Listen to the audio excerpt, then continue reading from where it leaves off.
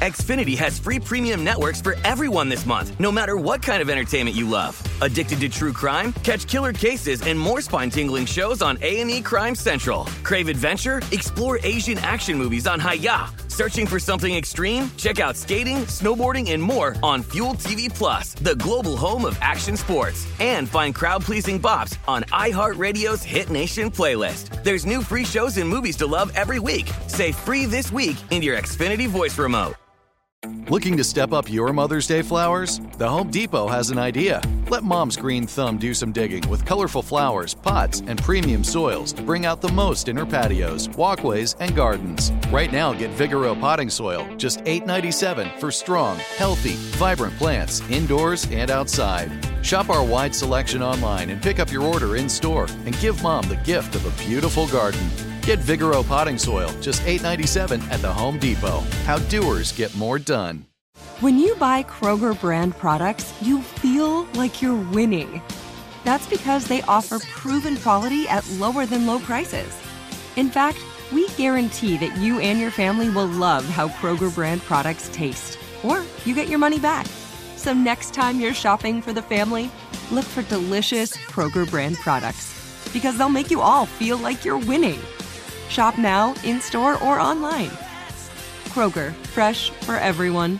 The Kakadu plum is an Australian native superfood containing 100 times more vitamin C than oranges. So why have you never heard of it? PR. No one's drinking a Kakadu smoothie?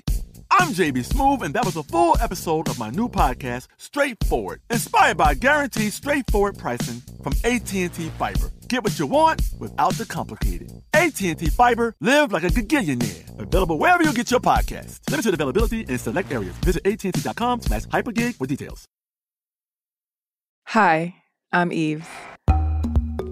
Welcome to This Day in History class, a show that reveals a little bit more about history day by day.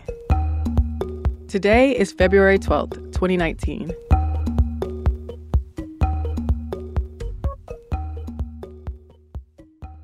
The day was February 12th, 1909. In New York City, a group of Black and white people met to talk about the status of Black people in the United States. There were 60 people at the meeting, including suffragists, philanthropists, journalists, clergymen, educators, and people from other traditions in attendance, and some of them had been part of the abolitionist movement. Many of the people there had also been part of the Niagara Movement, which was a civil rights group founded in 1905 by sociologist and activist W.E.B. Du Bois and editor and activist William Monroe Trotter. The date of this meeting was notable because it was the 100th anniversary of former U.S. President Abraham Lincoln's birth, which many found meaningful because Lincoln issued the Emancipation Proclamation. But anti-Black violence was still endemic in the United States, and the people who met in New York on this day were committed to fighting racism and discrimination in the U.S. by starting what was sometimes called a new abolition movement. At the time, Jim Crow laws enforced racial segregation in the South, though discrimination on the basis of race was a constant throughout the United States. Thousands of Black people were being lynched by white mobs at public events that were made into spectacles, and deadly race riots were taking place across the country. In the period after the Reconstruction era, interpersonal and institutionalized racism were plaguing American society. But activists, reformers, and revolutionaries were organizing and fighting to combat the rampant racism and violence in the country. In August 1908, there was a violent race riot in Springfield, Illinois, where mobs of white people destroyed the homes and businesses of Black people in the community and killed and lynched others. Author and activist Anna Strunsky and her husband, William English Walling, a socialist and journalist, went to Springfield to investigate the riot. And in September, a magazine called The Independent published an article by Walling titled "The Race War in the North." In the article, he wrote that people must revive the spirit of the abolitionists and treat Black people as social and political equals, or else the race war would continue to spread across the country. And Walling went on to write the following. The day these methods become general in the North, every hope of political democracy will be dead.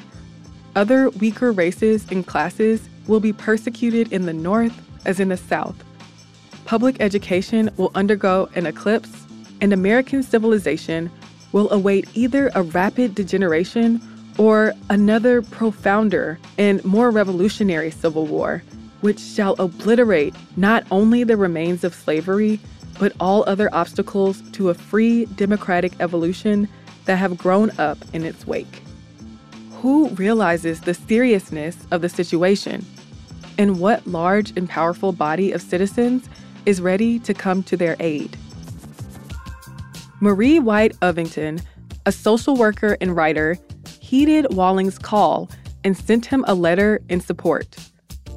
So in January 1909, she met with Walling and social worker Henry Moskowitz at Walling's New York apartment to discuss proposing an organization that would fight for the civil and political rights of Black people.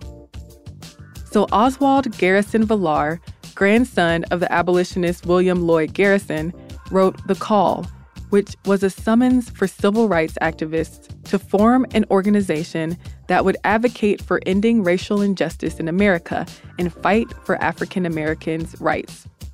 The Call was endorsed by 60 people, including W.E.B. Du Bois, journalist and activist Ida B. Wells, philosopher and reformer John Dewey, and activist Jane Addams.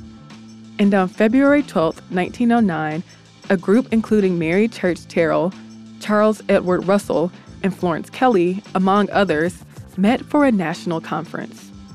But they didn't hold their first large meeting until May, when they organized as the National Negro Committee.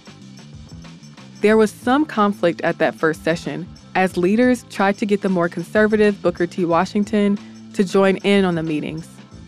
Also, tensions rose between white and Black members, and the press feared the radical nature of the conference. But by 1910, members of the committee had formed the National Association for the Advancement of Colored People, or the NAACP. The NAACP's mission was, quote, to promote equality of rights and to eradicate caste or race prejudice among the citizens of the United States, to advance the interests of colored citizens, to secure for them impartial suffrage, and to increase their opportunities for securing justice in the courts, education for the children, employment according to their ability, and complete equality before law. The organization established its national office in New York City and named a board of directors and president, Moorfield Story. At this time, W.E.B. Du Bois was the only Black executive in the organization. But that same year, Du Bois started The Crisis, a journal that offered discussion on race relations, politics, and Black life, and presented Black intellectual and artistic work. NAACP members went on to challenge segregation laws, stage boycotts, start an anti-lynching campaign, and lobby and advocate for new legislation. The NAACP's methods aren't loved by people who use more direct action tactics. But the organization did make gains in the movement for Black civil rights and is still going today. I'm Eve Jeffcoat, and hopefully you know a little more about history today than you did yesterday. We'll see you tomorrow. Xfinity has free premium networks for everyone this month, no matter what kind of entertainment you love. Addicted to true crime? Catch killer cases and more spine-tingling shows on A&E Crime Central. Crave adventure? Explore Asian action movies on Hi-YAH. Searching for something extreme? Check out skating, snowboarding, and more on Fuel TV Plus, the global home of action sports. And find crowd-pleasing bops on iHeartRadio's Hit Nation playlist. There's new free shows and movies to love every week. Say free this week in your Xfinity voice remote. From BBC Radio 4, Britain's biggest paranormal podcast is going on a road trip. I thought in that moment, oh my God, we've summoned something from this board. This is Uncanny USA. He says, somebody's in the house, and I Listen to Uncanny USA wherever you get your BBC podcasts, if you dare.